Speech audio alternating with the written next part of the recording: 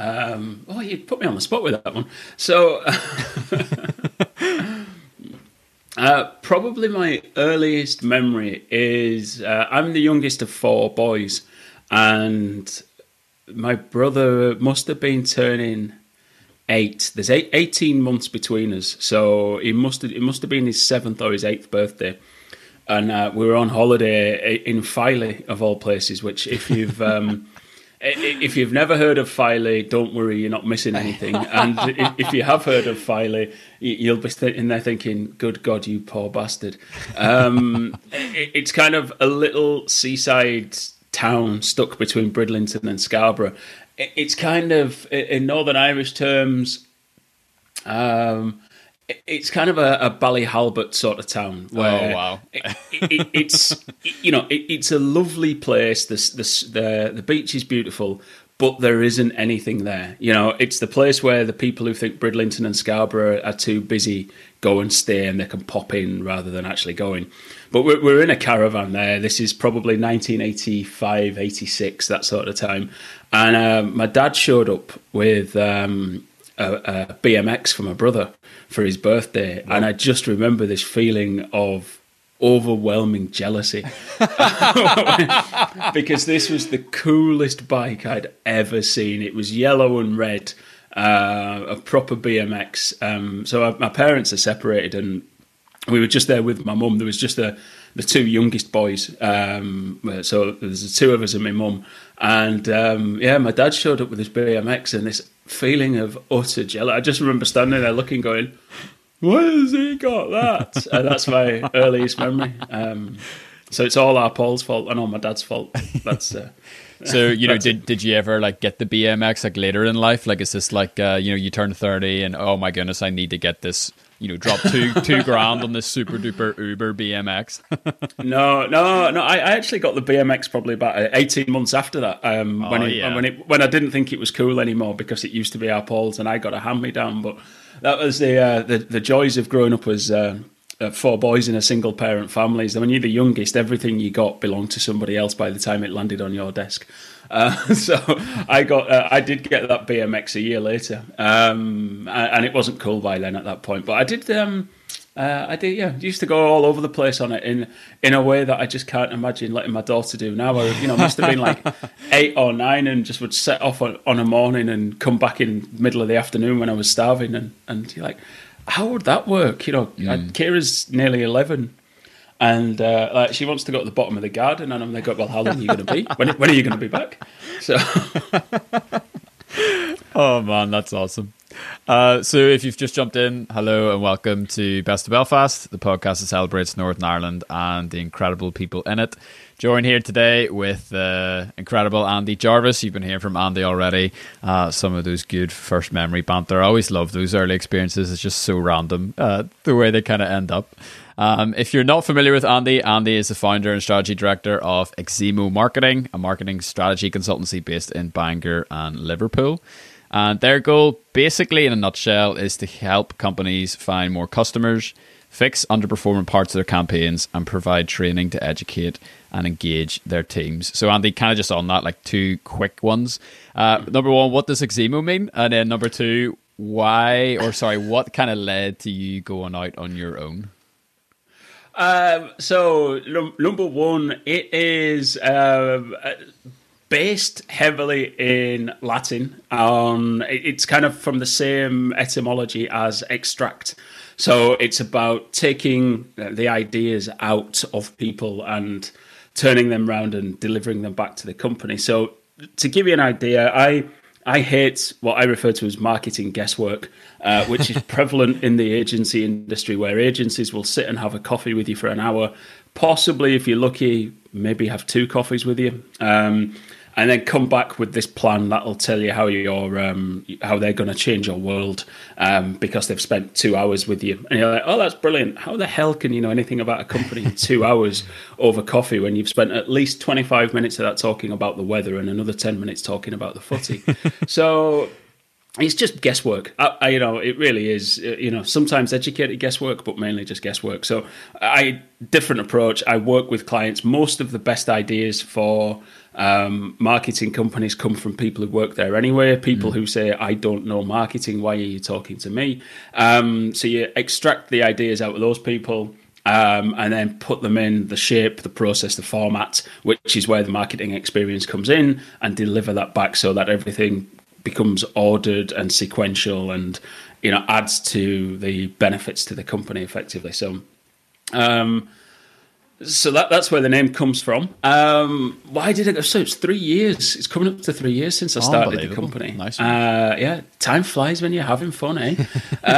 You've reached the threshold. Like everyone's like, bro, it always takes 3 years. It always takes 3 years. And now you're crossing the threshold. Like all of a sudden this magical explosion will happen. Like Warren Buffett comes out, shakes your hand and all.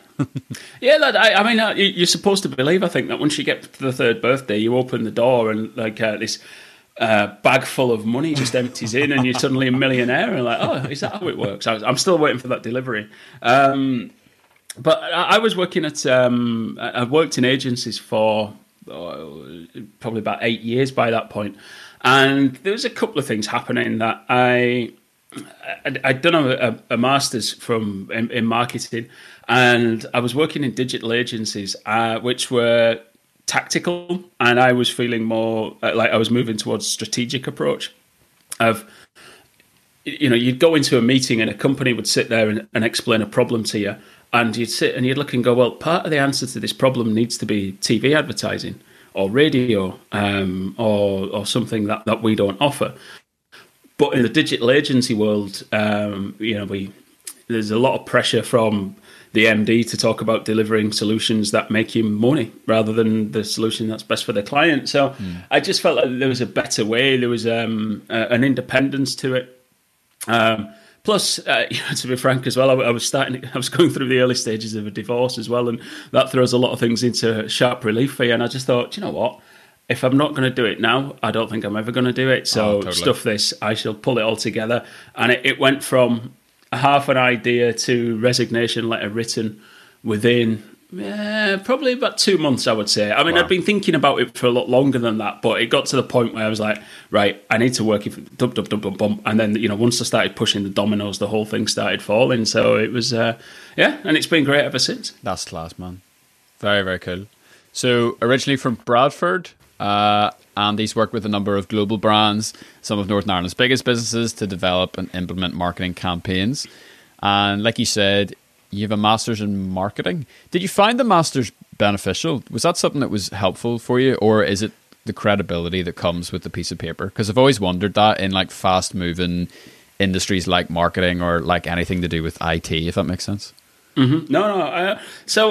Yes is the honest answer. Cool. And I found it really helpful. I studied at Ulster Uni, and I think a third of what I studied was new to me. About a third was just rehashing of good basic concepts, and then a third was garbage that was put on to try and put bums on seats, I would say. But on balance, I really enjoyed the course, and with all of these things, you get out what you put in. But I think the thing with marketing being a fast-moving discipline is that there's a lot of people in marketing who will tell you that everything's changed, and they're wrong, basically. There's a lot of stuff in marketing that changes really quickly, and if you break marketing down, if you could see me waving my hands around now, that might help. But if you break marketing down into strategy and tactics, the strategic element of marketing is exactly the same as it was when marketing was invented as a discipline in the 30s and kind of codified in the 50s. Strategy is still the same thing. Who are you targeting? Why are they going to buy from you? What are your objectives? What does the brand stand for? All of those things haven't changed. And that's the strategic element. And it doesn't matter the fact that the tactical element has changed hugely. When I first started marketing, one of my first jobs was managing direct mail. We used to do about 1 million mail shots a month. Unreal. And, there was no Facebook, there was no Twitter. I built a MySpace page for a company I worked for in 2005, maybe. And this was revolutionary stuff. But actually, if I go back to what I was doing in direct mail days, the letter writing, the focus on the headlines and things like that. Well, if you look at what bloggers do now, what do? They focus on the headlines. They look at how they structure, how do they break up. If you look at any successful blog, how is the content structured on the page? Short sentences, 1 or 2 line sentences, paragraphs of 1 or 2 sentences, broken up, long sentences, short sentences, to make it easy to read so you can slip down the page. That's not new. Right, that's been part of the direct mail industry that the Americans pioneered post First World War. Right, there's nothing new there. It's just been delivered slightly differently. So there's a whole pile of steaming shite that's talked about marketing, which is all about everything's changed, everything's different, nothing's changing as much as it has been doing in the last 10 years. You're like, honestly, if that's what you think, go and read about what happened at the beginning of the Industrial Revolution, right? Just because we've gone from dial-up internet to 5G on an iPhone handset in 10 years, I mean, these are amazing transformations. But go back to the beginning of the Industrial Revolutions when these things called cities were invented. The weekend became a thing, right? The weekend wasn't this magical thing that's always been there. The weekend happened, right? Because cities happened. We industrialized. We went from living in villages into this move towards industrial towns and cities, and then people started working, and then the religious element got Sundays off, and there's a reason Sheffield Wednesday are called Sheffield Wednesday, because you used to get the half day Wednesday and they played football then, because you worked Saturdays and Sundays was your day off. These huge structural changes in how we live happened. So don't tell me that because we can now access videos and order food on our handset that the world's changing faster than it ever has. So it's like, yeah, great. You've shown me a graph of how many things are connected to the internet to prove your point. Like, come on. So there is a lot of rubbish spoken about marketing, and people will be listening to this going, yeah, he's talking rubbish too. He doesn't know what he's on about. But look, Facebook, if a university wants to teach you about Facebook or search engine optimization or pay-per-click advertising, right, run away as fast as you can, because that's not what they're there to do. Yeah. The way that they plan content, they have to plan something now which has to get authorized and signed off and be academically rigorous. Anything they're planning now isn't going to be taught until September 21 at the earliest, possibly even 22, right? Now, by that point, anything they're teaching you about Facebook, TikTok, Twitch, Twitter, PPC, SEO, CRO, whatever acronym you want to throw at it, anything they want to teach you about that is going to be out of date. But anything they want to teach you about how people buy, about consumer buying behavior, about marketing strategy, about persona work, about missions and visions and stuff like that, that'll last you forever. So as long as universities stick to what they're good at, I'd definitely say to anybody, invest in your education as often as you can. That's unreal. So to kind of contextualize the rest of all this going forward, then I'll ask you the question of all questions.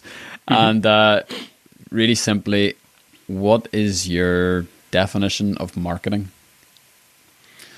What is my definition of marketing? Well, there's lots of different and slightly tweaked definitions, and Kotler is usually the one that people lean to. But I'm not Philip Kotler, so I'll give you a slightly different one. Marketing to me is, the definition of it is about the market. It is, to me, a people discipline that focuses on taking your product or service and explaining and deciding who you want to sell that to, and giving them reasons to believe and reasons to buy your product. Everything else is just a pipe in the middle that delivers that dream to them, right? So all the channels, all the TV advertising, all the social media, writing blogs, podcasting is just the pipe that connects your product or service and why people should buy it to the people who you want to buy it. And at its heart, marketing is just the circle around those three things. Unreal. So, I mean, just to kind of finish off your bio there, apologies, I botched that. I have interrupted myself to the point where it's like, people are like, what the heck is going on here? You guys lecture in Liverpool, John Moores University, so that's cool. You kind of have now gone full circle in that circle of life, and now you're on the other side. Would you focus on principles? Do you focus on kind of tactics whenever you do that, or what's your kind of role in that? Yeah, so I talk, because I've got quite a strong digital background. I do a lot on the digital strategy module, which the opening bit of what I teach them is that actually, if you get strategy right, it's not about digital, it's about strategy. So that's the opening lecture done. But yeah, it's basically, I take that academic approach first. Here's the strategy, here's the models, here's the principles you should be thinking of, and then here's how we use this digitally in my work with clients, or some of the stuff I've done previously in agencies, and then set them a real world task, so something that I've been involved in previously, or something that's live at the minute. So we set the students this year, we set them a task to write a digital marketing plan for a travel company that's been affected by COVID-19. This was kind of January, February time, and the presentations were all made remotely at the end of the course because COVID had decimated the university as well. So, it's an interesting thing, and it's great to lecture. The MSc, I do the Masters and something slightly different with the undergrad as well. But yeah, it's good to be back, and it keeps you on your toes. That's awesome. Cool. So I guess this kind of moves us into, I usually try to stay away from controversy on the podcast. You should try to keep it kind of very, very light. But I guess like something that we couldn't avoid talking about is the fact that whenever you sent through some stuff about what you want to talk about today, that you said that soda bread is crap. Search your heart, Matthew. Search your heart, and you know it to be true. Right, I'll tell you what, I must be like subconsciously, it must have been channeling this for like the last week, because I swear this wasn't planned. I sat down this morning, like literally like 7 o'clock there an hour ago, with a cup of tea, and I realised what I was eating, and I was flipping eating a piece of soda bread, like toasted soda bread with butter on it, and I never, ever do that, but I was like, what is going on? Like, is there like some sort of like weird Freudian thing where because Andy told me he doesn't like soda bread that I feel like I have to eat it? This is it. I think it's a microaggression that you're throwing my way. But so I've been here now 10 years, right? I've been coming for probably closer to 20. So I've been here a lot, and there's a lot to love about Northern Ireland, and I'm a big fan. And you love all the good sort of foods, bread, Guinness. That's it, isn't it? Bread and Guinness and meat as well. Right? Vita bread, world class, right? Especially if you do it right. Potato bread, I don't eat a massive amount of because I don't fry a lot of stuff. But when you've got a bit of a hangover, some dirty potato bread gone through the pan, I thought, oh, mate, you can understand why it's great, but you can understand why it ruins your life expectancy as well. I get that. And all the local bakers who do different breads, I'm not a fan of... I can't remember the companies, the Irwins who do the nutty crust or whatever, but I like that there's different stuff on the market. Yeah.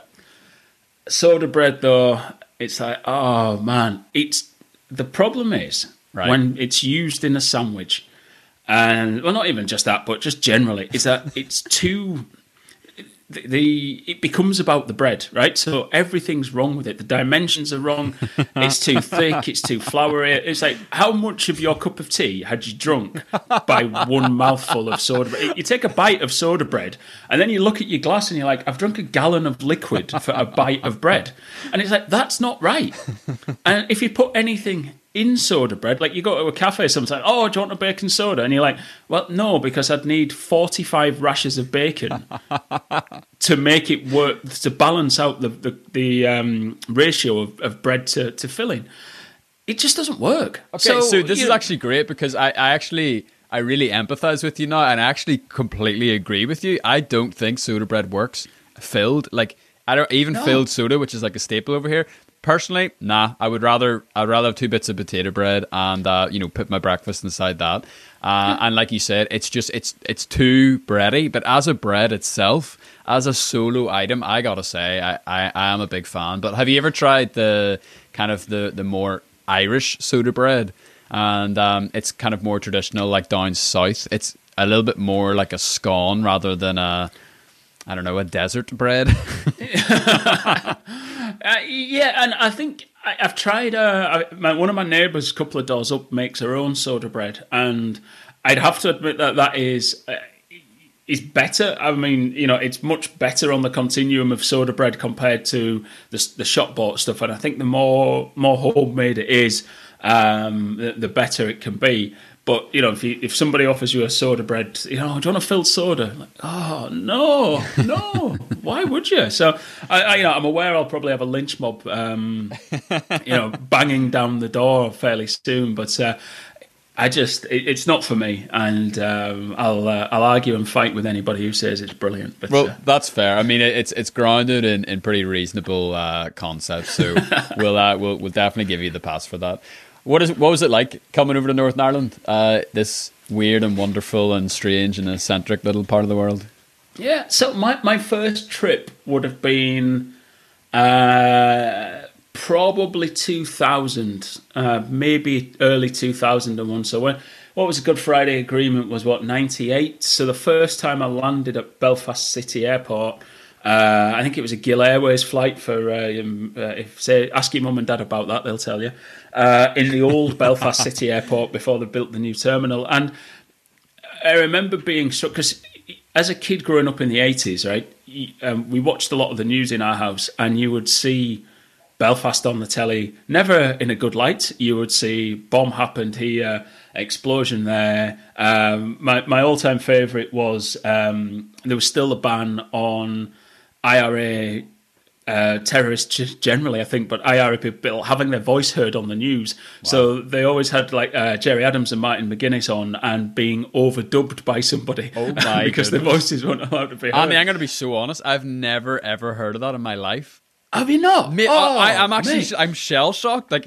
finding out this new information, and I'm also scundered. I'm like, oh my goodness, how sheltered of a life have I had being born in '95? Oh, mate, this is the kids of today. And look, and do you know what? It's beautiful that you don't know any of this, and you don't have to know any of this. It's funny. Someone was on yesterday, and they were saying their daughter came home and was talking about something, and the dad was like, "How on earth did you hear about that?" And she was like, "History class," and he said he nearly cried because he's like was so glad that it was in history class, if that makes sense. But I have this weird thing in my head. It sounds like almost like those kind of like voice distorter things. It's like, what was it like? It wasn't. Do you know what? It was like watching the telly drunk, right? And that's the only way I can describe it. So you turn the telly on, and there'd be this horrific bomb attack, and sort of people had died from it, and then obviously as the news does, they have kind of very sort of somber politician on. And bearing in mind, this is the late 80s, right? So you've got big lapels,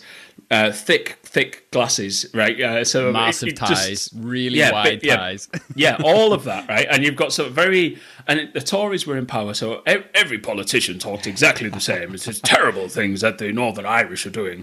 So you've got all that going on, right? And then you flip to, and then in newsreader it become, but Jerry Adams from Sinn Féin had something else to say. And then you'd get this picture of Jerry, again, big beard, thick glasses, and he'd start talking, but then like a fraction of a second later, this dubbed voice would come on. Most of the time, it was in a local accent. And I understand. Do you remember Butch Dingle from Emmerdale? This will blow your mind, by the way. I'm not a big Emmerdale fan, but it was filmed just down the road from where I was from. The Dingle family were kind of, it's a soap. They were kind of a fun family to be there. Butch Dingle was the big, chunky ginger fella, and he had this broad Yorkshire accent. I found out years later that Butch Dingle isn't from Yorkshire. He he is English, I think, but he went to Methody. What? He went to school at Methody. And as an early stage actor, he was one of the voices of Jerry Adams and Martin McGuinness. Are you serious? Imagine that on your CV. Right? So what sort of things have you done before? Yeah, well, I've been in this small indie film. I did the dub over for Jerry Adams. So you'd have, but his accent, because I think he grew up here to English parents, or maybe he was from here and then moved to England. I can't remember which way around it was, but the accent was brilliant.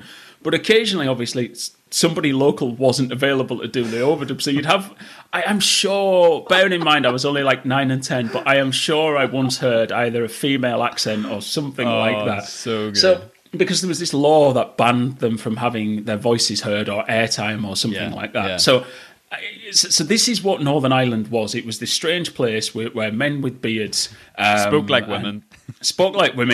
And weird stuff happened, and paramilitaries turned up at funerals, and it was just like, it was like another world, you know. It only came into your front room that way. Then I turned up, to get back to where I started, I turned up at Belfast City Airport, walked through the airport with my girlfriend at the time, and who are you greeted by? Soldiers wearing bloody tin hats, carrying massive guns and sitting out the back of Land Rovers, and you're looking at that going, where the hell have I come? It's the tin hats in that equation that I think is the most perplexing. It's like, are we like World War II right now? The very first time I came, I saw soldiers who were in full combat gear. And I remember, like, I phoned my mum to let her know that I'd got here, and she was like, so how is it? I was like, it's like a war zone when there's soldiers on the street. Wow. No, you jump in the car and you come to Bangor and you're having BT20 and you're like, it's lovely here. Yes, there's my Cafe Nero. yeah, of course. That's it. It's like, there's a Marks and Spencer. Wonderful. But the soldiers weren't patrolling the streets then, they were just at the airport. I've never been stopped by soldiers stopping you going into shops and things and roadblocks. I've never had any of that. Handing out like Discover NI, little like business cards, like, welcome to Northern Ireland. Welcome. I think if it said welcome to Northern Ireland on one side, and when you turned it over, it said Angie, welcome to it, and that was it. It was like, so the time after I came back, I remember I was looking for the soldiers. They were more in sort of berets and had guns, but were more handguns rather than the industrial ones that they carried. And then after that, I've never. So 2 trips I saw soldiers, and after that, I've never seen anyone since. But the other thing you have to remember is that I very quickly got an induction from. That my girlfriend went on to be my wife now, my ex-wife, so I've kind of gone full circle. But her dad, a guy called Nevin, gave me quite early on an induction into Northern Ireland, and he we were having a pint in his local pub, and after a couple of beers, he had a quiet conversation with me, and he was like, "Listen, I just need to kind of tell you how you might want to answer some questions if anybody asks you." I was like, wow. "Why?" And he was like, "Well, you have to remember, so I'm black, I'm English, I'm 20, and I've got a shaved head. And I'm quite athletic looking." I like it. and he was basically, he basically had to sit me down and said, right, there are people here who will just look at you and assume you're a soldier. And I was like, but I'm a student. And I was like, can soldiers shoot people? I mean, I'm a lefty, right? I was like, I don't go killing people. And he's like, nobody's going to come and talk to you about your politics. People are going to hear your accent and go, you're a squaddy. And that, in some places, might make you a target. A target for what? And he was like, you really sit down. So, you're very quickly, and this is 2001, where you very quickly get somebody warning you that you may well be a target for somebody who wants to do you some harm. And you're like, but I'm just here because I love the place and I want, it's a couple of beers. And he's like, yeah, but don't go into that bar. And if you go into Belfast, don't go down here. And when you go there, don't go. And you're like, oh, shit, this place really is weird. That's crazy. Crazy. But yeah, that was kind of welcome to Northern Ireland.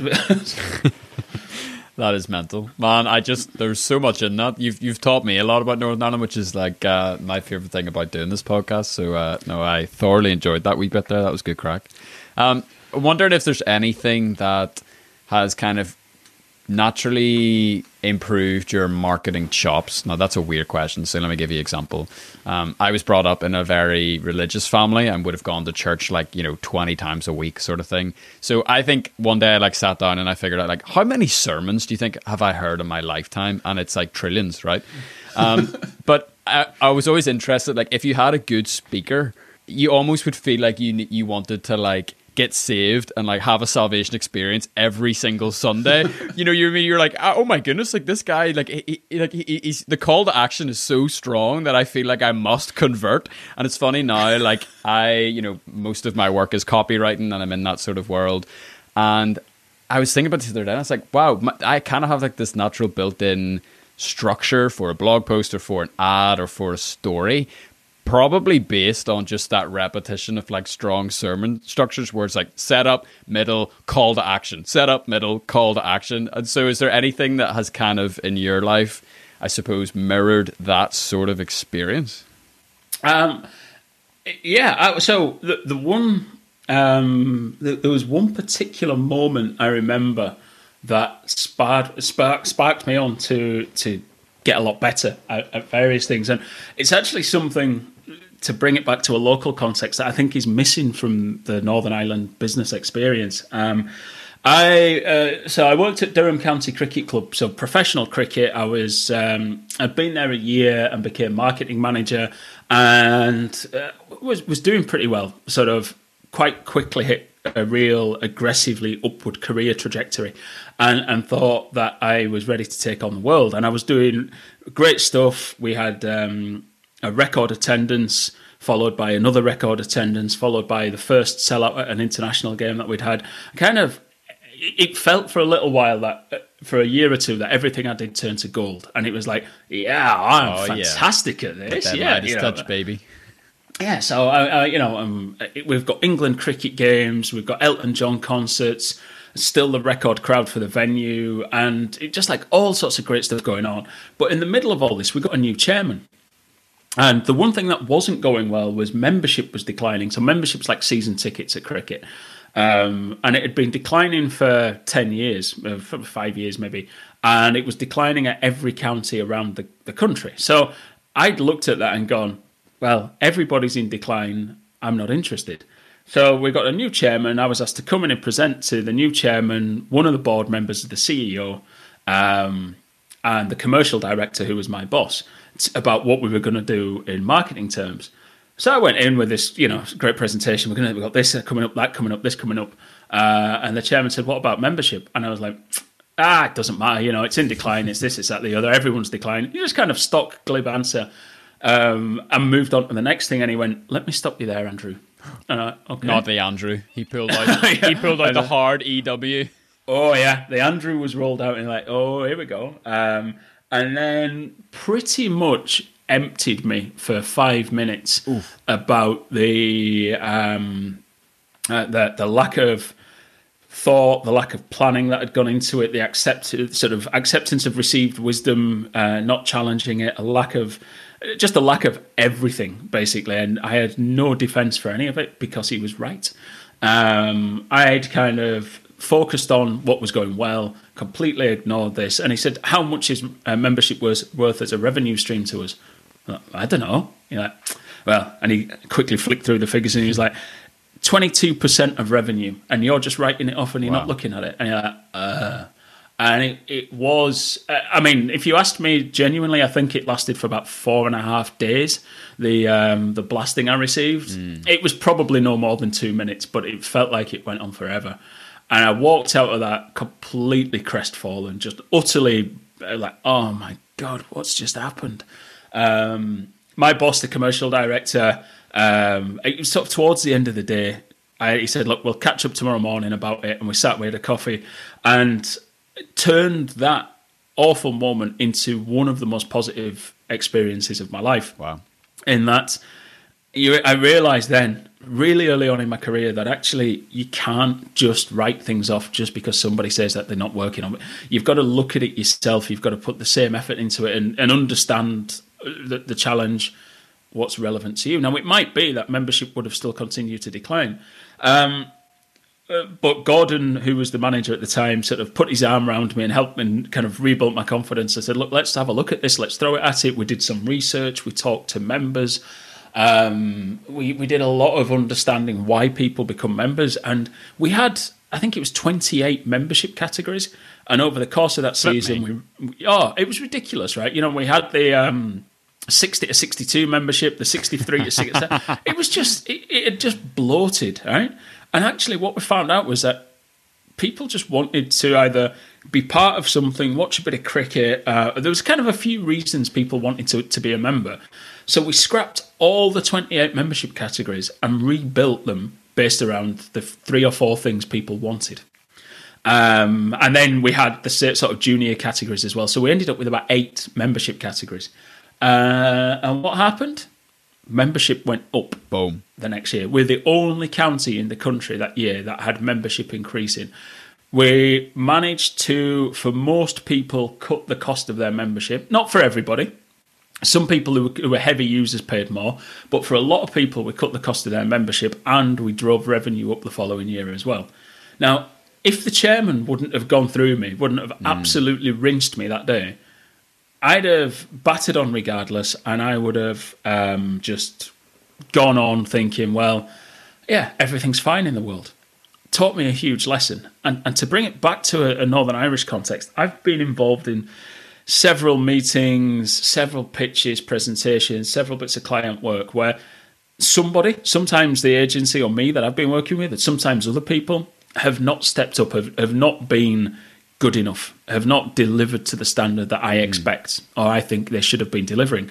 And when you talk to people like, right, somebody will say to me, we're going to get rid of that company or we're going to stop working with that agency because they're just not good enough. And okay, well, let's bring them in and tell them, oh, no, I couldn't do that. Why not? Well, I play golf with his dad. Or, his brother goes to school. His next door neighbour goes to school with my son. And you're like, and? Oh, but, we're at church together. I couldn't possibly. And like, but that experience of somebody telling you that you're not good enough is really difficult. It's really, really hard to do. But if you don't hear that, you just carry on blindly thinking everything was all right and, oh, well, it's just because they've had a budget cut that they stopped working with us. It's like, no, they stopped working with you because you were shit. But if nobody ever tells you you're shit, you never know you're shit. So you need to... So there's two ends of that. You need to give people that direct and honest feedback. When you don't think they're good enough, you need to tell them that. And then from the other side, you need to give people a mechanism to be able to feel confident that they can tell you that you're shit. So I do anonymous surveys with every company I work with after I finish working with them, so that, and it's anonymous for a reason, so that they can tell me what they really think. Because I know people are afraid of, if they have to put the name to it, of going, I didn't think that worked. So you've got, but that feedback mechanism, that negative, is actually been one of the most positive issues of my career. That's so awesome. I think in that world of marketing, particularly as outsiders looking in, you kind of picture the advertising world and you picture madmen and you picture, evil crooks wearing suits, rubbing their money greedy hands together and thinking, how can we trick this poor little consumer into doing what we want them to do? I think what I like about your approach, particularly with the Eximo stuff, is you're more interested in taking people on a journey that they want to go on, but also being honest in that process as well. And that example you just shared there, I think honesty is a underrated tactic. And I think marketers sometimes feel like they can't be honest, never mind tapping into the power that honesty can actually bring. Yeah, look, integrity is a huge word for me. And that, so from a personal business point of view, is that you've got to operate with integrity. And I don't think you should have to have it in your list of core values that you want to operate with integrity. If you have to say it in your list of core values, you've already made a cock-up of it anyway, right? It's a bit like, it's a bit like being cool, isn't it, right? Anyone who has to tell you they're cool isn't. and it's a bit like, if anyone has to tell you they're honest, they're not. That's it. Honest John's car sales, you're going to get ripped off. So, I think there's an element of it there, but I think there's a little bit of a misunderstanding of how advertising works sometimes. Like, people think advertisers can change people's beliefs. So, they show you this really world-class ad and all of a sudden you want to go out and spend some money that you don't have because they've got this great psychological trick on you. Yeah, witchcraft. Yeah, and look, advertising can change behaviours. If you look at seatbelts, for example, right? There was a multi-year advertising campaign before your time called Clunk, Click, Every Trip. And people of a certain generation, of a certain vintage, will know all about that. And we went from a country where, when I grew up, in the early 80s, you just jumped in the back of a car and that was it. There might be 4 or 5 of you in the back seat of a car, nobody wearing a seatbelt, nobody in the front seat wearing one yet. Car crash, everybody went through the window, lots of people died. Over a relatively short space of time, maybe 5 or 6 years, the law changed, everyone had to wear a seatbelt, massive advertising campaign, and it was one of the reasons why that drove those instances down, like stop smoking campaigns and stuff like that. So advertising can have that effect when it's multi-year, millions spent, lots of stuff happening. So when you see an ad for something like a holiday to Croatia or something like that, right? That advertising is not suddenly made you run out and buy that holiday. If you were thinking about a holiday anyway, it might influence your consideration of where you might go. And you go, oh, that looks interesting, I'll start researching it. So yes, it can have that effect on you. But if you saw an advert for a $10,000 Rolex or 10,000 quid Rolex, you're not suddenly going to go and run out and buy one. If you were in the market for a $10,000 watch, then you might go and buy it. Or, if you were in the market for a $7,000 one, you might think, okay, I'll spend some more and get a 10. Mm-hmm. But if, when the last time I went to buy a watch and, I was looking for a 25 quid sports watch to go running with, I've not suddenly seen this advert for Rolex and gone, that's it, I want a Rolex now. Yeah. So it doesn't quite work, in that sort of evil genius sort of way. That's not to say that it can't affect and change how people think. The famous VW ad from the 50s. I think it was Bill Bernbach who did that one. And if I've got the wrong person, there'll be people screaming, going, "It wasn't Bernbach." But VW became this. If you think of what American cars were in the 50s, these massive Cadillacs and things like that, and the VW was this tiny little German car. Bearing in mind the Second World War finished 5, 6, 7 years before this, right? And VW suddenly became a desirable car in the 50s in America on the back of one ad. It's crazy. That I think Bill Bernbach did. And look, this is a quote from the 50s. So just as a warning to anyone. Trigger warning. It hasn't aged well. But you have to think about this. This was said by a Jewish guy in New York in the 50s. And he said something along the lines about that advert. He said, Bernbach's made a Nazi car sell in a Jewish town. Wow. And if you think about that from the vantage point, not of 2020, but of 1955, because, Volkswagen, people's car, it was the car company set up by Hitler. Yeah. The car scheme, like the employee scheme where everyone thought they were going to get a car in 5 years, and actually that money ended up being used to build tank Volkswagen. Yeah, but this is the reality of it. This is the company that built Nazi car, that was a Nazi company that built German cars. 10 years after the end of the war, bearing in mind the Holocaust killed 10 million Jewish people, and the point that they were making was that New York had a very high Jewish population, and people were buying it because of this one ad. And if you can find the ad, just Google VW. I think it's called Think Small. If you just Google it, you'll see it's this real. It's the opposite of everything you'd expect to see from a 1950s ad. And the car's the opposite of everything you'd see in a 1950s American car. And it just worked. So it can have a transformational impact. But most advertising you see is just garbage. And not even particularly good garbage, to be honest with you. Yeah. So, would you say that one way to look at marketing is changing people from one state into another? Even if it is a very gradual process? Yeah. I think most marketing works at a lot of it works in sort of a consideration and selection phase. So, there's a principle of marketing that I think you can't buy anything if you've never heard of it. Right? That's the awareness stage. And there's a lot of time spent trying to make people aware of you. But a lot of marketing, certainly consumer advertising. Sorry, I'm switching between marketing and advertising, which is something I hate when people do. But if you just look at advertising, a lot of advertising works at the selection point. So I am in the market for a product, and therefore you're trying to make people buy this product over that product. That's where a lot of advertising works at. Marketing generally is kind of the level up from that. It's looking more at the reasons why people might want that. So, 4 Ps, that's a good way to look at it. Product, price, place, promotion. Mm-hmm. Most people think marketing is just the promotion element. So that's when you hear people say, oh, will you market this for us? And you mean promote it or advertise it.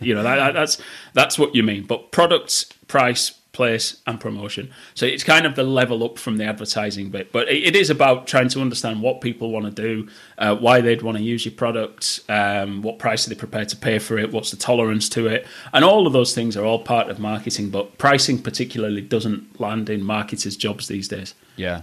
And it really goes beyond products, like what you were saying about the whole seatbelt thing. Like, they weren't selling a product, they were really selling an idea, but it was still marketing.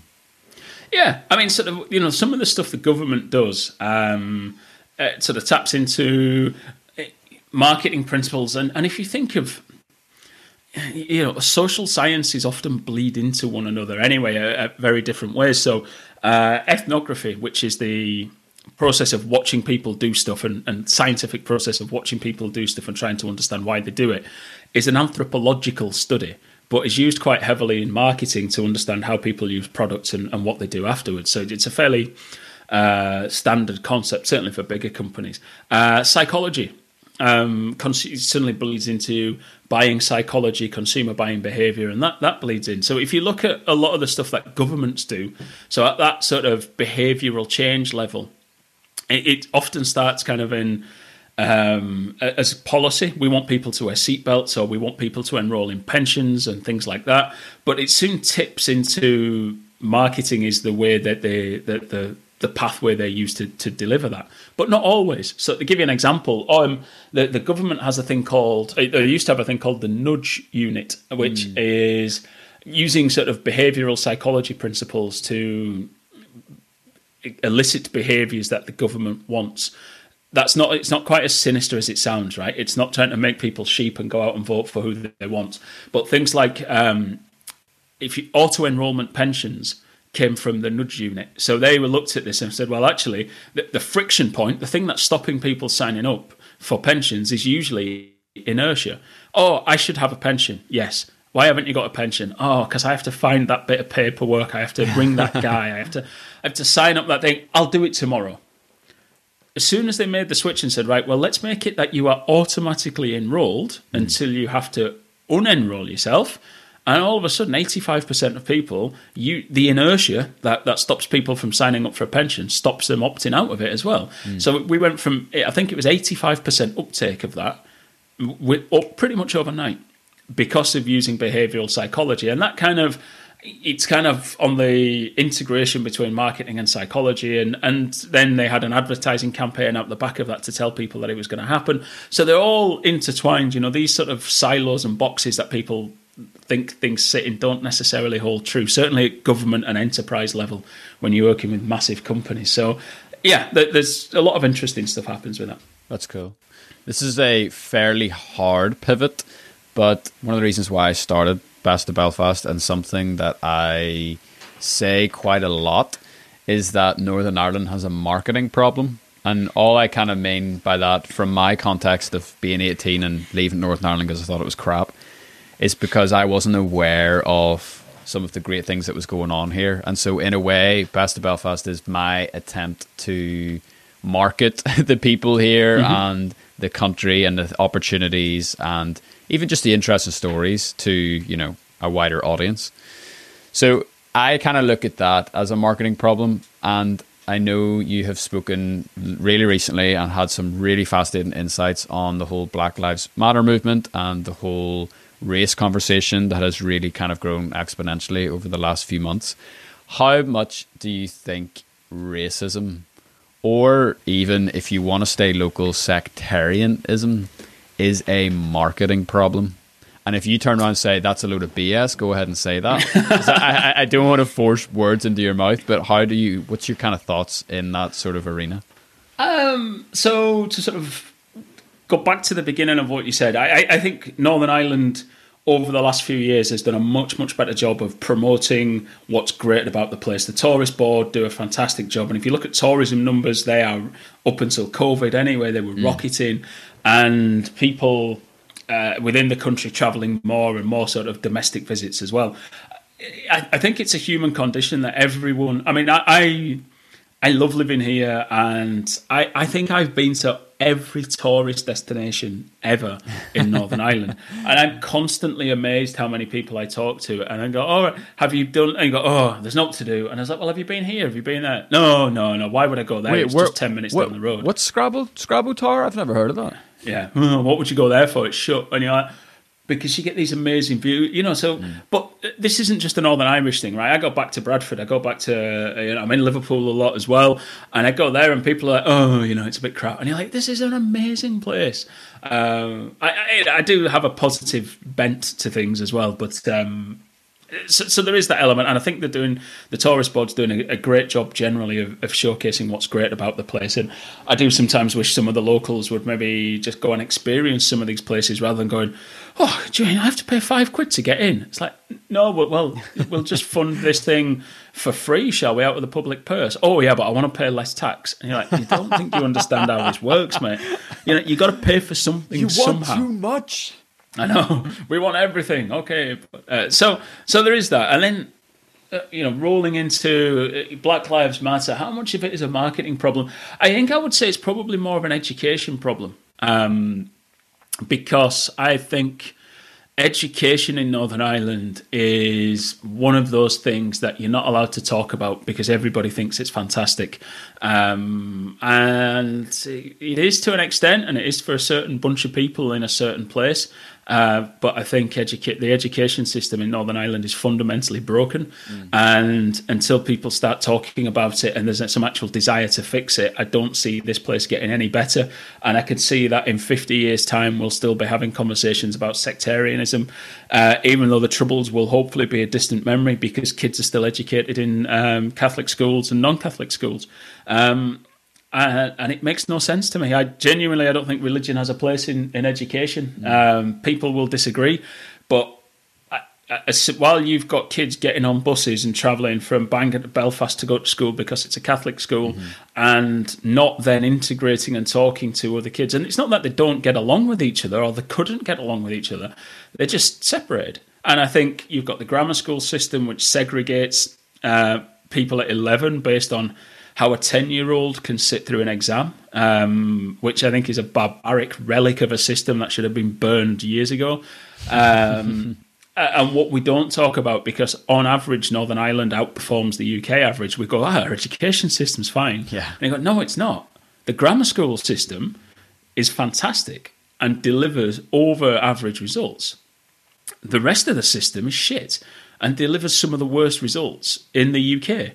But we don't talk about that. Why? Because the people with a platform, the people in power, the people with the microphones, their kids pass the exams and go to the good schools. And they go, well, why would I want Campbell or Methody to be made worse by having some of those thick kids come there? There's no desire for anybody to do anything. So I think Northern Ireland has an education problem rather than necessarily a marketing problem when it comes to issues like Black Lives Matter. You only have to look at the comments on... I mean, the first rule of the internet, right, is don't ever read the comments. But I have broken my own first rule several times in the last 4 or 5 weeks, and you only have to look at some of the comments that come under posts about Black Lives Matter to realise that there is an education problem, an awareness problem. So people just go, well, it's not a problem here because we don't have any black people. And they go, no, there's 31,000, at the last census, so we're looking at data that's nearly a decade old.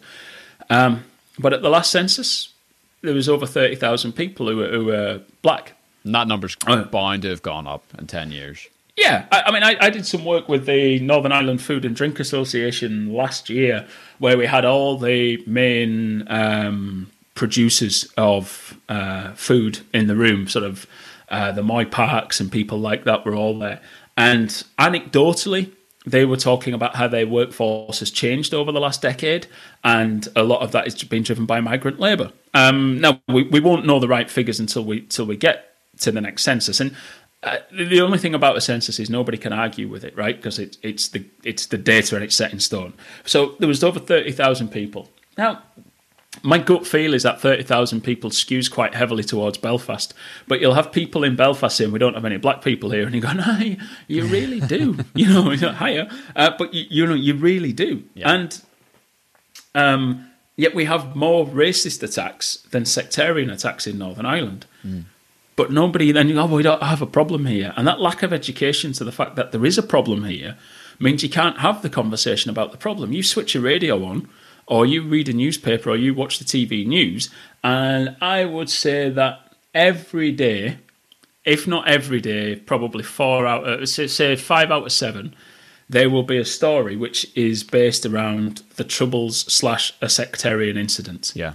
Now, of course there's going to be that, right? You can't have a conflict that went on for that length of time and will, by the nature of its very conflict, will continue to impact the discussion of life in Northern Ireland on an ongoing basis. So I'm not saying we shouldn't be having those discussions, but you're probably talking 5 out of 7 days. You look at any TV show that the BBC commissions, and it's a program about the Troubles. You know, it was a powerful program, one that was on maybe last year or the year before, which was the voice of the nurses during the Troubles. A fantastic piece of programming. I'm not criticising the program makers, the quality of the output. It's amazing. But everything that's commissioned seems to be about the Troubles. Yeah. And it's all right. Well, look, there's another program on the BBC. What is it? Oh, it's Give My Headpiece is coming back. And you're like, oh, look, Give My Headpiece, Tim McGarry. Is it Tim? It is Tim McGarry, isn't it? Yeah, brilliant, funny guy. I've met him a couple of times. He's fantastic. But is this the cutting edge? Is this the pinnacle of what we've got? I like to say it's not a criticism of Tim. He's great and does great stuff. But you know, what have we got? Oh, Nolan. What's on Nolan this week? Oh, it's something else about them's or these's. And you're like, and that Nolan gets abuse, right? Nolan is a fantastic broadcaster. He's brilliant. He's a master at what he does. There's no doubt about right? it. Yeah, you doff your cap to him.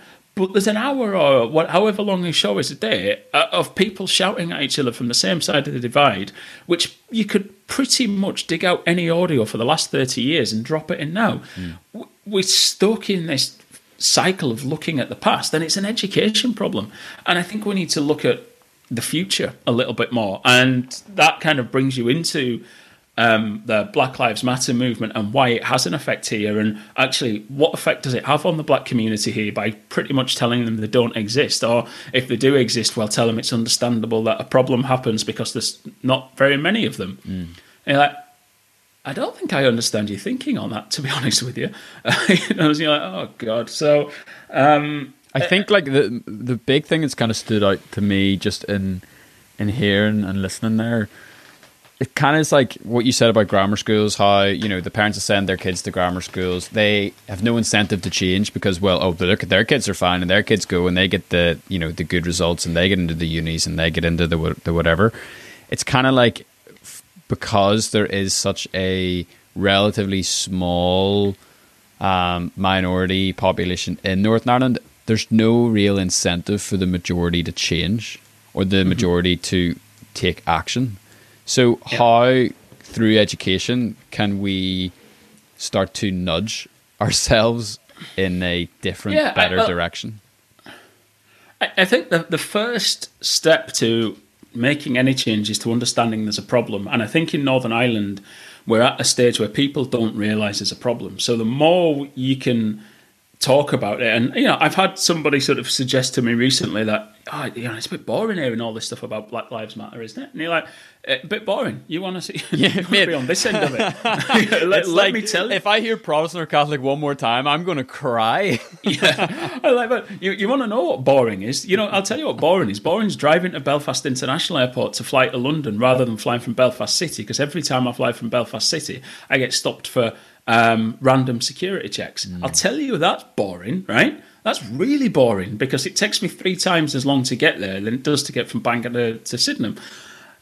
That's boring. So me telling you about these problems isn't boring. Me telling you that there was 1,025 racial incidents in Northern Ireland compared to 879 sectarian incidents reported to the police. That, you know, if that's boring you, you want to try being one of those 1,025 people who don't leave the house anymore because they're in fear of being attacked. I'll tell you, they'll tell you what boring is. So we need to start the conversation, and that conversation has to start from an understanding that there is a problem.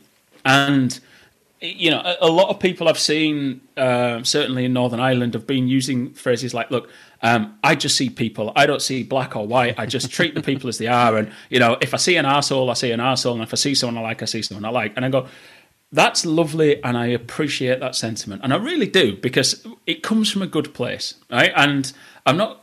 You don't change hearts and minds by shouting at people and telling them they're thick, right? And that's not what I'm trying to do. I would say, if that's what you think, I appreciate that, and it comes from a really, really good place. I would say two things. One, everybody has bias.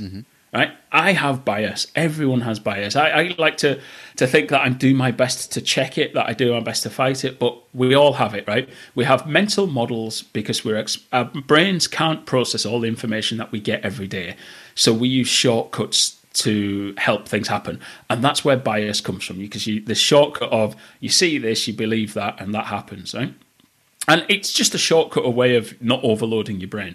So I'm aware I have bias and I try and correct it. But by saying you don't see colour, you're actually saying I don't have any bias, which I don't believe is possible. It's also just fundamentally not true. Like, I understand the essence behind it, but it's like saying, oh, I don't notice hair colour.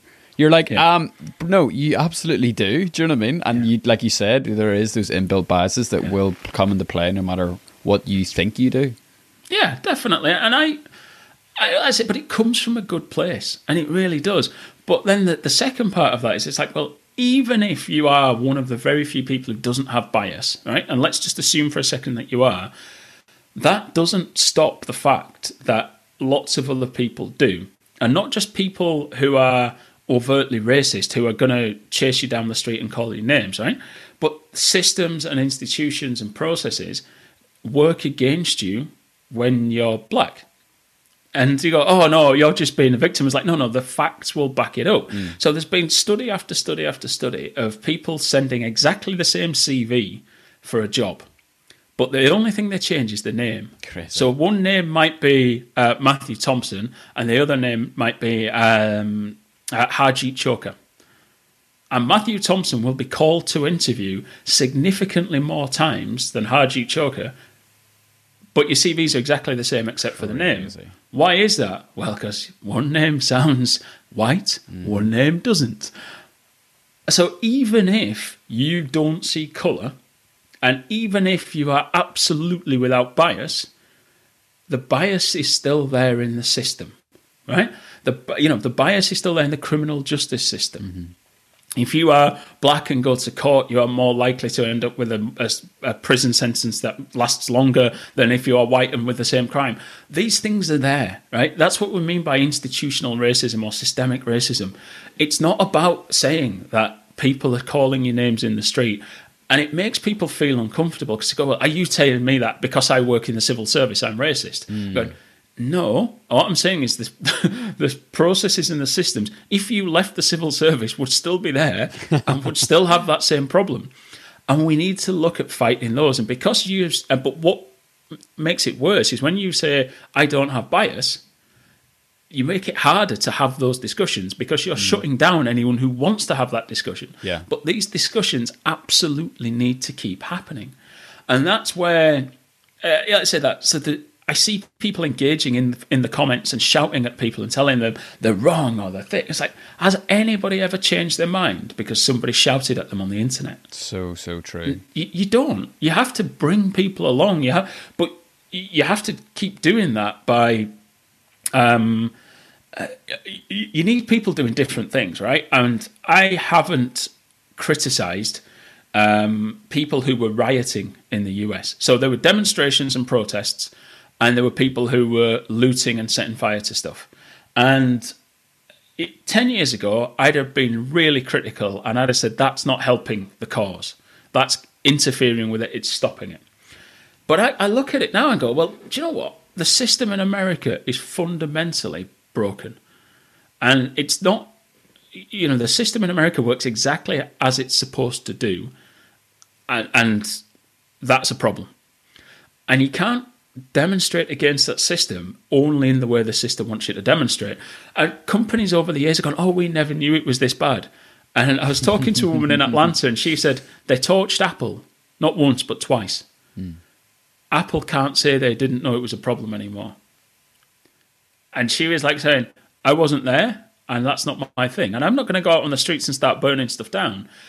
My way of dealing with this is to try and educate people, to try and form communities of people, to try and form groups of people who want to make a difference. To use a particular phrase that I love, I think you're better being on the inside of the tent pissing out than the outside of the tent pissing in. And I'd much rather form groups of people who can try and change things from the inside and make things better. But if it wasn't for people setting fire to shit in America, we wouldn't be talking about this. So can I criticize those people for doing that? I don't know if I can. And that's a big change for me, because, like I say, 5 years ago, 10 years ago, I'd have been like, those people are idiots who aren't helping the cause that we're trying to achieve. But I'm now getting older and going, this is the same cause that we've been trying to achieve ever since I first started thinking about racism when I was younger. And what's changed in all that time? Nothing. Oh, we've got the Equalities Act. Brilliant. Has that stopped people being discriminated against? Has that stopped black people being stopped and searched more? Has that stopped black people spending more time in prison? No, it hasn't. Right. So if that's not happening in America, those discussions aren't happening here. And as much as I'm not advocating for the destruction of property, I'm not criticising the people who did it either. And I appreciate that people and people going, well, you've got to be one or the other. And I'm not. I'm just saying that they have done a job which has made this national news, which lit a fire under protesters here, which then lands in, it makes us have a discussion about what happened here. And you want to localise that a little bit. The PSNI turned up at the Black Lives Matter parade, demonstration, where people were quite clearly social distancing. You could see they'd marked the floor out, you could see people stood in the crosses, and started handing out fines because people were breaching the regulations. And you might go, okay, they were breaching the regulations, they shouldn't have been gathering in groups, the law was there, people got a fine. And you could say that and go, law and order did what it was supposed to do. Tick. Okay. The following week, there was a bunch of white people turned up outside City Hall to defend our monuments, because they obviously needed defending, to defend our monuments. They gathered, there was no social distancing, they stood together, the PSNI were there, not one fine was handed out. Wow.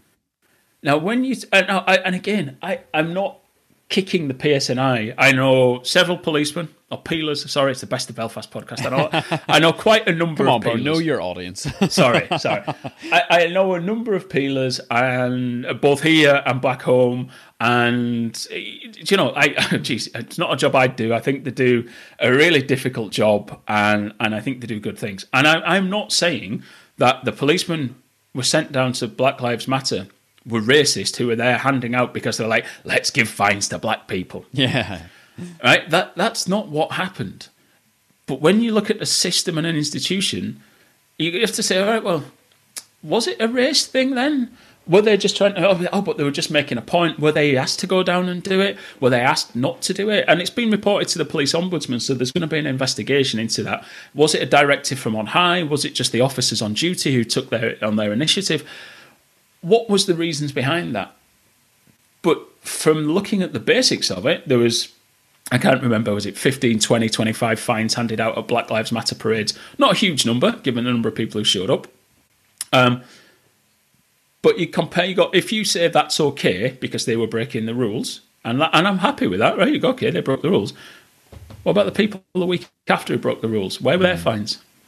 And that's the bit where you go, these are the things that black people have to put up with, and go, oh, it's boring. And go, no, what's boring is having to find the money to pay for your fine, or having to appeal your fine and go through that and query, and that's boring. Yeah. You know, so don't tell me talking about it's boring. Totally. Something that I've found helpful around the idea of privilege is that privilege is simply not having to worry about something that other people have to.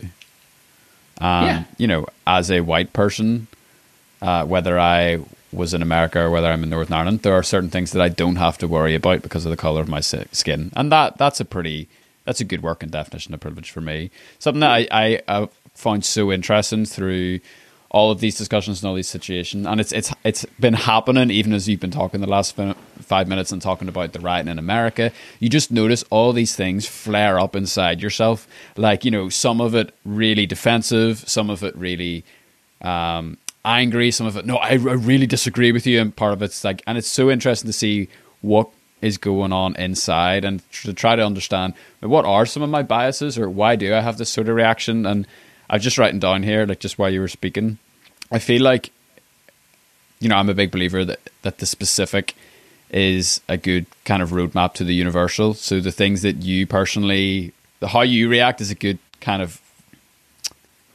way to figure out maybe how other people are reacting as well.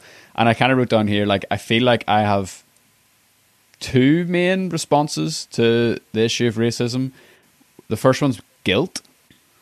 The second one is a defensiveness, like this desire to defend, like, oh, what do you mean? Like, are you saying that my dad didn't work hard, or my dad didn't do this, or my dad didn't do that?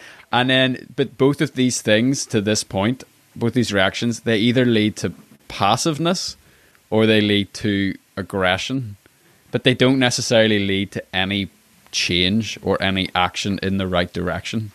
So something that I'm in the process of trying to learn is, what does that action look like? What can we actually do, or what action can we take to actually push this forward in a meaningful way, beyond feeling guilty and retreating into passivity, or getting super aggressive and responding kind of with, you know, a defensive aggression or whatever.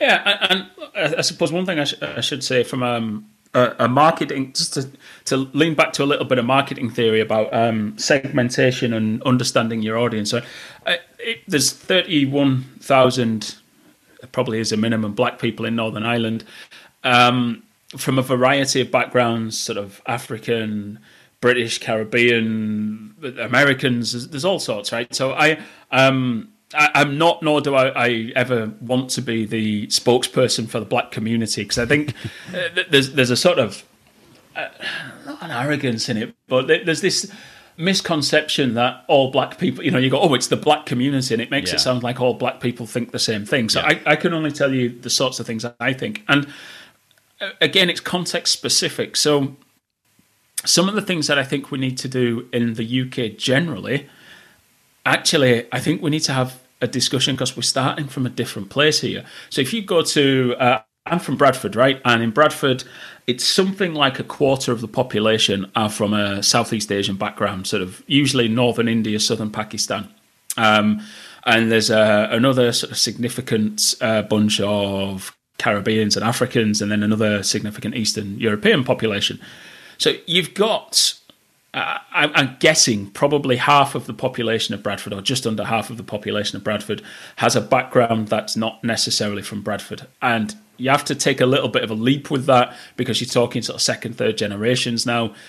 So I'm not saying that an Asian kid born in Bradford, who's third generation born in Bradford, isn't from Bradford. I'm just trying to give you a bit of a sense of how the context is different there. So you're talking 25-30% of the population of Bradford is not white. Another good chunk Eastern European migrants as well. The actions that are needed in Bradford to fight racism are possibly different to here, where we've got 1% of the population, which is possibly quite skewed towards Belfast as well. So, you know, if you cross the Bann and go west, that 1% is possibly, you know, it could well be 0.25%. It could be even lower. I don't know. I don't have the figures, but what I'm saying is what we need to do is quite context specific. So from a work perspective, and I think one of the things I'm focused on is you can't fight every battle. And because I am in business, as boring as that sounds, I'm a member of the Institute of Directors. I have a little bit of profile in Northern Ireland because I speak at a lot of events. I go to a lot of things. I kind of put myself around a lot. I'm looking at how we can change things within business, how we can look at what does leadership look like, what does diversity look like, how can we form a pathway for people who are from ethnic minorities, who are black, to come through and feel like there is a future for them in Northern Ireland. What does that look like?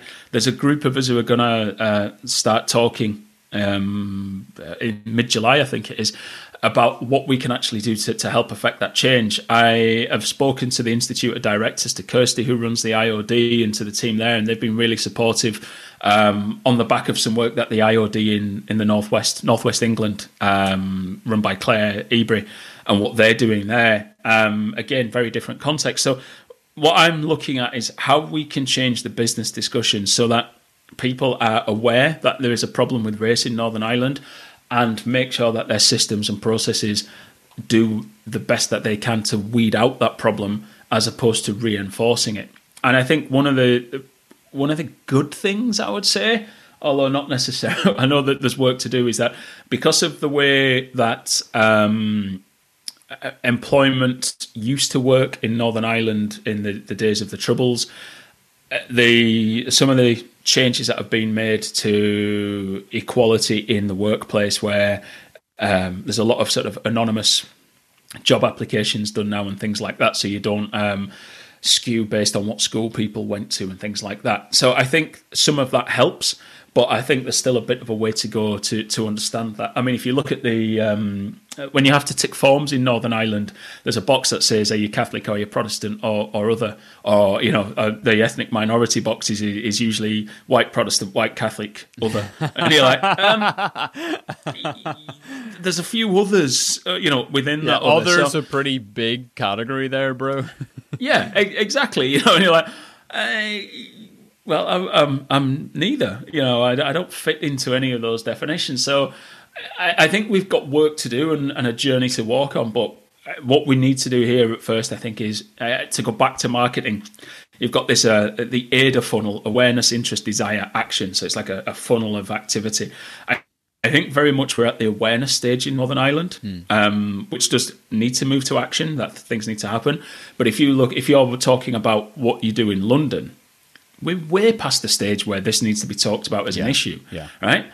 Stop and search has been a problem in London since the 80s, and probably longer than that. That's so everybody knows that stop and search skews a huge racial bias to it. Yet we keep reintroducing stop and search powers because it's political football that Tory politicians love to show that they're tough on law and tough on law and order and tough on crime, tough on the causes of crime and all that shit. Yeah, so we're very much at the action stage with that. That just needs to change. Stuff needs to happen now. Yeah, to change that. So, but in Northern Ireland, I think we're at we need to start the conversation. We need to keep the conversation going. And yes, we need action to happen, but I think we need to have a huge awareness issue first. Yeah. So that ADA model, the awareness, interest, desire, action. Yeah. I think, I agree. We are in the awareness stage. I think that naturally will follow into interest. Any ideas of how to kind of move us down from interest to desire? So it's weird in that, and again, to talk you through how my views have changed, I am moving towards, and I only say moving towards because I'm not there yet.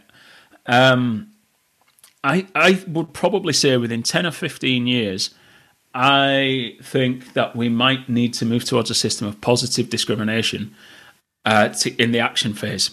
So is this like affirmative action, like sort of like what PS and I would do with Protestants and Catholics? There needs to be a certain percentage of one and a certain percentage of the other, and we can't bend that. Yeah. Okay. And I, you go, okay, well, why does that matter? I think in the next census next year, we'll probably find that the population of black people has gone up significantly. But I'm doing a lot of work with councils at the minute, right, on destination and tourism marketing and things like that, and bringing more people to an area, not just for tourism, but for work reasons or whatever. And there's a phrase that comes up when you talk about economic development, and it's called market failure. So basically, the government, general rule of thumb, the government can't spend money on stuff if the market's going to do it, right? Because it distorts the market. So the government can only come in and buy buildings and redevelop something if there's market failure. So if the government wants to build offices to let out to the public to set businesses up in, if the private sector will do it, the government can't do it. There's a lot of nuances in that, but generally speaking, that's it. So you have to prove a market failure has occurred, therefore you can do it. That's how it works in economic development. So when you talk about social development, the market failure has occurred. Black people are still being underrepresented. We're still being negatively affected by lots of things that we're still waiting for the market to correct. Now, we've been waiting 10, 20, 30, 40. Yeah, I mean, it was Windrush Day the other day. So the Windrush generation have been here for 60, 70 years or whatever it is now. And we're still waiting. How much longer? In economic development terms, market failure happens over 3, 4, 5 years. People step in and do something.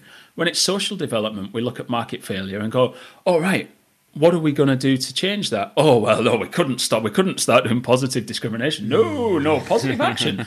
No, because look, who wants to think they've just got a job because of the colour of the skin? Yeah. No, I don't. And that's where I'm not fully in that camp. It's hard, man, isn't it? It's like, It is. And I don't fully know the answer, because if you said to me now, okay, devise a scheme of positive action, I'd be going, I'm still not sure it's the right thing. But what I do know is that unless you keep driving, unless someone keeps fanning the flames, right, inertia is the easy option. And that's not people sitting there going, I want to subjugate the black population. It's people coming into work every day and having a really full in tray and having lots and lots of problems that need solving. And the way it works is you deal with the most pressing problems. And if you stop talking about this, it stops being the most pressing problem for people. Well, it's kind of like what you were saying. And something else takes over. About the pensions. You know, the inertia. And sometimes it takes that flip where people have to opt out of it before actually change, is part of it. So, yeah, I think, certainly if I was given the job of, devising an affirmative action scheme or a positive action scheme, I would be, oh my goodness, what the heck? But also, maybe it is extreme action is what's required. And I mean, as soon as I said that, I was like, oh, well, duh, Matthew, like, of course extreme action is required. So maybe that is it. Maybe we just need to have the courage to step forward. I don't know. But like I said, I don't know that I think that I'm not sure it's the right answer. Yeah. But I know that 5 years ago, I was 100% against it. Yeah. I'm not 100% against it now. I'm on the fence. And I know which direction I'm moving in. so it's almost in a lot of sort of big business stuff. They have what they call a sunset clause. So basically, you have a certain amount of time to do something, and if you don't do it by a certain time, the sunset clause kicks in, and you just get and it finishes, right? So you're basically writing in, if you do A, B, and C, D happens. If you don't do A, B, and C, you just shut down on this date. And it almost it's basically putting a gun on the table, right? It's like, you've got to do this thing, and if not, we're going to fire the gun. I think maybe that's the type of answer we need. We go, right, well, you've got 10 years or 15 years to move these metrics from where they are now to where they need to be. Yeah. And if they don't move, this happens on that date. Wow. And it's signed, and there is your affirmative action scheme. So you've got 15 years to sort this shit out, bro. And if you don't sort it out, I like that. We're going to do this. Good. And that focuses people's minds. That keeps it at the top of the list for CEOs, for boards of directors, for senior civil servants.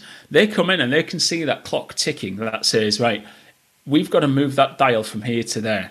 That's what strategic planning is for businesses. They make 5 to 10 year bets on something, and that's what the board sign off on. The board go, right, okay, we want to get our company out of this industry and into that industry. It might be Apple taking a multi-year bet on watches, right? They don't say this watch is going to be a success in year one. It was. They're taking a multi-year bet on moving into wearables and connecting them to phones and moving out of iPads. And they do that because they can see the data and they can see what they're doing.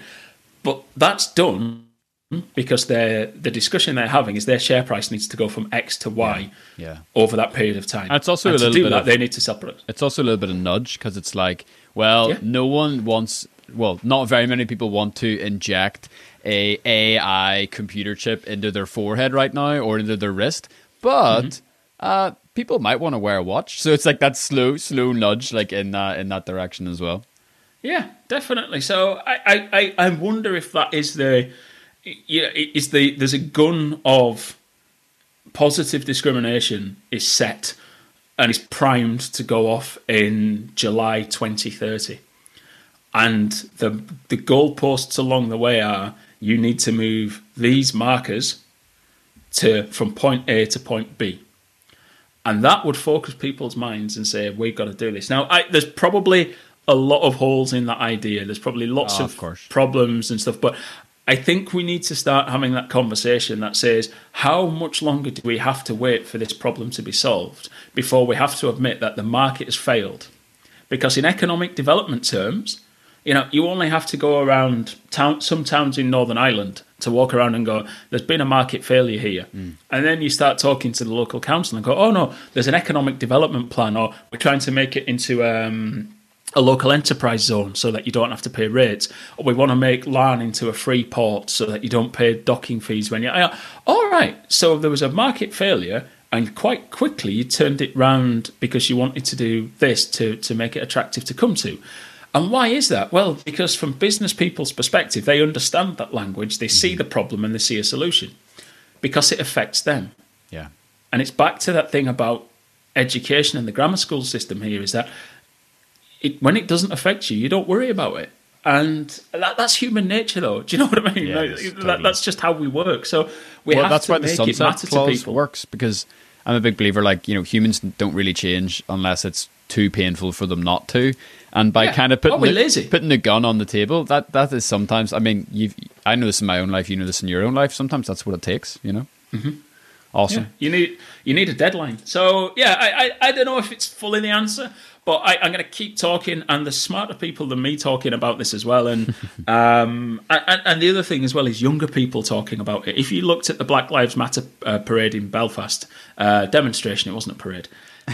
You're set on that word parade, like, aren't you? I've been here too long, right? You've been assimilated into the culture. Yeah. it's culture with a K. Yeah, no, but you look at that demonstration, right? If I had to guess, the average age looked like 25, 26. Yeah. Right? It wasn't being led by old fossils like me. It was young people there to make a difference. We need to hear their voices as well, because we need them to come through and be the leaders of the next generation. I jokingly heard a suggestion from somebody once who said that the best way to sort Northern Ireland out would be to ban anyone over the age of 35 from entering politics. And it was said in humour, but said in jest. But it's not a bad idea. Mm-hmm. If we just leave the future of Northern Ireland to people like you, to some of the young people who turned up at Black Lives Matter parades, to people in the communities. Because those communities still have problems. Catholic communities, Protestant communities, working class communities still have problems. But when I talk to the younger people and when I see them and I bring them into workshops or I meet them at events, you talk to them like they're full of ideas, enthusiasm and hope. And we do our best to beat all those three things out of them. Yeah. And it's like, let's just get out of the way and leave them. Yeah, of course they'd make some mistakes, but hell, you can't say the current group aren't already making mistakes, can you? Leave us a few wise, grey-haired people to help us on our way. Send them all off on a boat into the sunset and just leave them all be and leave it to the under 35s to run. I mean, you look at some mistakes that we might make, but actually... it's not as if we're not making mistakes at the minute. So just leave it to the youths. That's it. Sack everyone over 40 and have an election with everyone under 35 and leave them to it. There you go. There's an idea. Thanks for your time, man. I appreciate you sharing everything you have. I realise now that we really have done two things here. We've had a discussion style podcast and a interview life story podcast. So thanks for blending them. There's just a few stock questions that we kind of end every episode with. The first one is this is a hard pivot. There's no smooth skillful transition here. This is a hard landing of the plane. Most challenging moment of your life, and how were you able to overcome it? I did say it would be a very hard pivot. Most challenging moment of my life. Oh, good God. There's, as far as I'm aware, there's two sorts of divorces. Messy divorces and really fucking messy divorces. Mine was in the latter category. Still is ongoing. And it's probably not fair to dive into the whys and wherefores of it, because I'm the one with the microphone, and there's that old phrase, there's three sides to every story: your side, my side, and the truth. Yeah. And it's probably not fair to tell you all my side of the story when no one else has a right to reply. But so it's been a lot of years and a lot of hassle and a lot of heartache. Kind of sticking very general and kind of detached. Then, how have you been able to move through that? Couple of things. I met a new partner, Catherine, who has been amazing and wonderful and kind of helped me along that journey, and also kind of discovered Stoicism. Now, I wouldn't go, I'm some sort of Stoic expert or anything like that, far from it. But a friend of mine, Steve, started a YouTube series called Struggling to Succeed, where he started sharing a lot of Stoic philosophy stuff. And to be fair, I only watched it because on his early videos, he'd spend all his time putting these videos together and have 4 people watching them. Oh, it's not. That's just the way. That's the brutal reality of life on the content world. It's so hard. Oh God, yeah. I mean, that's the disaster of YouTube, isn't it? So I started watching them just to bump his views up more than anything else. Bring it up to 5. Yeah. Oh God, I'll do him a favor and show. Oh, you should watch this. It's really interesting. And guess what? It was really interesting. And it kind of took me on a bit of a journey, which at the same time as Kat helping me sort of round off some of the more rough edges, helped me start to appreciate that there's different ways to look at everything in life. And actually, if you own a lot of the problems, that you realize you know it's not the world getting at you, it's you reacting to those problems. And that sort of equation of action plus reaction equals outcome. When actually, I can't control this. Like, no, but you can control you, and you can control how you react to those situations. Dude. And yeah, I still get angry at things, but in the early days of the divorce, I used to get angry for days and not sleep and be miserable and just an awful bastard to be around a lot of the time. And now, stuff still annoys me, stuff still makes me angry, but I kind of process it, and 10 minutes, 10, 15 minutes later, I'm like, how do you react to this? So good. This is only bothering. Okay, move on. Off you go. So I can kind of pop it in a box and move on now. Yeah. I think it was Macklemore turned me on to Stoicism. There's like this old Macklemore song, and I think he's paraphrasing like Epictetus or something. He's like, I don't control life, but I control how I react to it. And I was like, oh my word, this is it. This is the secret. Do you know, when you start to look at that in those ways and start to realize that you have much more, bizarrely owning the problems gives you much more control and power over the rest of your life. And those bits have been really, really... I think it was another Seneca quote about there are two handles to bear any problem by. And I remember I was like, what? But when you look at it, it's like, it's either the kind of the pity and the blame one, or the actually this was my fault one, and how you own that. And then the other one, which I think I shared with you, was we suffer more in imagination than in reality. And that sort of approach of, oh shit, it's the brain weasels. It's the thing in your head telling you that it's not going to happen, or it's going to be a disaster. It's going to be this, it's going to be that. And it's like, just control those and go, no, I'm going to do it. I'm going to deliver. I'm going to move on. And so those are the ways I managed to do it. And I stayed away from... I got a bit of advice from a friend of mine who was going through a divorce at the time. He was like, stay off the whiskey because nothing good happens. Wow. And isn't that probably the best there, advice I've ever had. That's yeah, unreal. Definitely. Wow. Brilliant. Flip side then of that, but no less easier, I suppose, to answer. How about the most successful moment? This could turn into the longest podcast ever, because first of all, you'd probably have to define success. Chapter 1. Chapter 1, define success. What's been the however you take it. Just good God. I mean, I'm 40 now, and I look at my life and go, how did this kid from a council estate in Bradford get involved in all of this stuff? I mean, I've travelled the world. I've got an amazing daughter. I've sat in some of the biggest companies in the world and worked with them. And I'm in a brilliant relationship with a lovely woman who appears to, despite my best efforts, she appears to really love me as well. And I look at it and go, well, which one of all of these things that I've been involved with would I class as the biggest success? Oh, dear Lord. I don't know. I really don't know. I just let me try this. Okay, what are you most proud of? What am I most proud of? If we go that way, I would.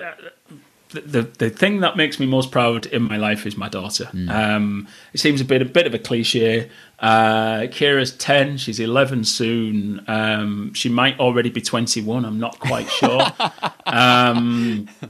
She likes fighting me. She loves wrestling on the trampoline. She loves telling me that I don't know anything. She loves giving me that look that young girls give the dads that's just like, oh, God, Dad. And I love embarrassing her, singing, dad dancing, and just being that awful dad that you never really wanted. So, yeah, awesome. What am I most proud of? Kira. Cool. That'd probably be the answer to awesome. That. If you could take anyone from Northern Ireland, dead or alive, out for coffee, out for a pint, who would you take? Where would you take them, and why? Anyone from Northern Ireland, dead or alive, out for a pint. So I've got a photograph taken with this person, but I didn't actually have a chat with him. It'd be, and I've now forgotten his name. Northern Ireland goalkeeper, 1986 World Cup. Not Pat great Jennings, hair. is it? No. Pat Jennings. Goodness me. Yeah. It was the hair that gave it away. I don't know football too well, but I was like, oh, there's only one with the sweet hair, bro. That's Pat. Pat Jennings had that haircut in 1986 at the World Cup, and he's still got it now, which is one of the things I'd ask him about. But so 86, I was 6 years old. It's the first World Cup I remember watching. I don't remember a huge amount about it. Just like watching this bright yellow being beamed into my screen. It was in Mexico, midsummer, like 100-degree heat, playing this World Cup there. And I just remember like these really bright screens being beamed into my TV when I was a kid, sat watching it with my brother and just being completely fascinated by it. Northern Ireland, wasn't really even aware of it. Brazil, I was aware of, played Northern Ireland. I was a defender. I played football and I always played as a defender. I don't know why. I never wanted to be a striker, never wanted to be a winger. I just loved being a defender, ruining everybody's fun. Maybe that's it. And Brazil had this defender called Josimar, who got the ball from right back, and like Northern Ireland just dropped off, and he just took it to the halfway line, and he took it a bit further, and then from about 5 yards over the halfway line, just absolutely smashed this ball, and I've never seen anything like it, and it flew like a rocket. And you see Pat Jennings goes and tries to tip it over, stands up and sort of shakes his head in that way as if to go, what the hell's just happened? Josimar runs off with this amazing celebration, I kind of flapping his arms like a bird and running with his knees up. I've just knocked something over my desk. I'm doing the celebration. Got very excited there. Yeah, so he's running with his knees up as if he's doing knees up, my brand, flapping his arms as he's running away. And I was just completely bewitched by it. I was like, wow, what a celebration. What a goal. This is what defenders should do.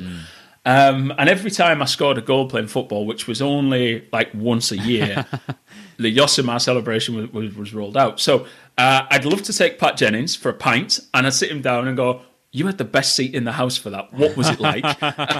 So I don't know whether that question had landed fairly well. And where would I go? Do you know what? It'd be the Salted Dog in Bangor. Bangor. Bangor, darling. BT20, I'll have you know. This time of year, May, June, July, into early August, you can get a pint, you can sit on the terrace and you can watch the sun going down, kind of over to looking towards Helens Bay, that direction, over towards Carrickfergus, and the sun sets. And this time of year, it goes on forever. I've got pictures of me sat down there with my mate Nico, kind of 10:30 at night, watching the sun go down, and it just feels like the day goes on forever. So I'd sit there with Pat, having a beer, asking him what it was like having the best seat in the house for the greatest goal ever scored. Unreal. Andy, mate, final question. Always the question every podcast seems to end on, but if it's not broke, don't fix it. If you could go back in time to, let's say, like an 18-year-old Andy, wherever he was at, whatever he was doing, and you had a couple of minutes of 18-year-old Andy's time, what sort of things would you say to him? 4 words. Don't be a dick. would probably be the 4 words I'd say. Although 18-year-old Andy wouldn't have listened. He'd have just turned around and gone, yeah, whatever, dickhead. I think, the thing that nobody tells you when you're a kid, or maybe they do tell you, you just don't listen, is to have patience. There's always somebody who does better than you, right? So I went to school with Danny Cadamartri, who went to play for Everton, scored a great goal against Liverpool, and I don't know what he was earning, but back then he was probably earning 15, 20 grand a week by the time he was 18 or 19. I went to university, and there's lads left uni and got jobs that were earning, this 2001, straight out of uni onto grad schemes, earning 40,000 quid a year. Kids who started the businesses and by 25 were earning 100 grand a year, and you feel you failed. Yeah. You're like, I'm not doing as well as this guy or that girl. Where am I going wrong? And do you want to come on this holiday? How much is it going to cost? How much? I can't do that one. and you attribute your whole worth as a person to how much you're earning. Now, over the years, I've moved away from that, and I certainly, I do all right. I'm not complaining about it, but I'm driven by different things, not just about earning the money. And that patience to keep doing the right thing, and good stuff will happen, and stop worrying about the money, which is easy and a bit glib to say, but I know now when I changed job once because there was a stack more cash in it, and it was comfortably the worst decision I've ever made from a career point of view. Wow. I chased the money. The job was awful. The people were awful. Not all of the people, sorry. The leadership were awful. And it was an awful decision. But, I think that's one of those things that you have to learn. You can't be told. But they're the things I'd be telling myself anyway. That's awesome. Well, Andy, honestly, thank you so much for your time. Thanks so much for everything you shared and for sharing so generously. And, yeah, really, really appreciate it. Lovely to hear some of your thoughts. Lovely to hear some more of your story too. No worries, and good luck editing that. Speaking of editing, Andy has a great podcast. He's just launched it recently, Strategy Sessions.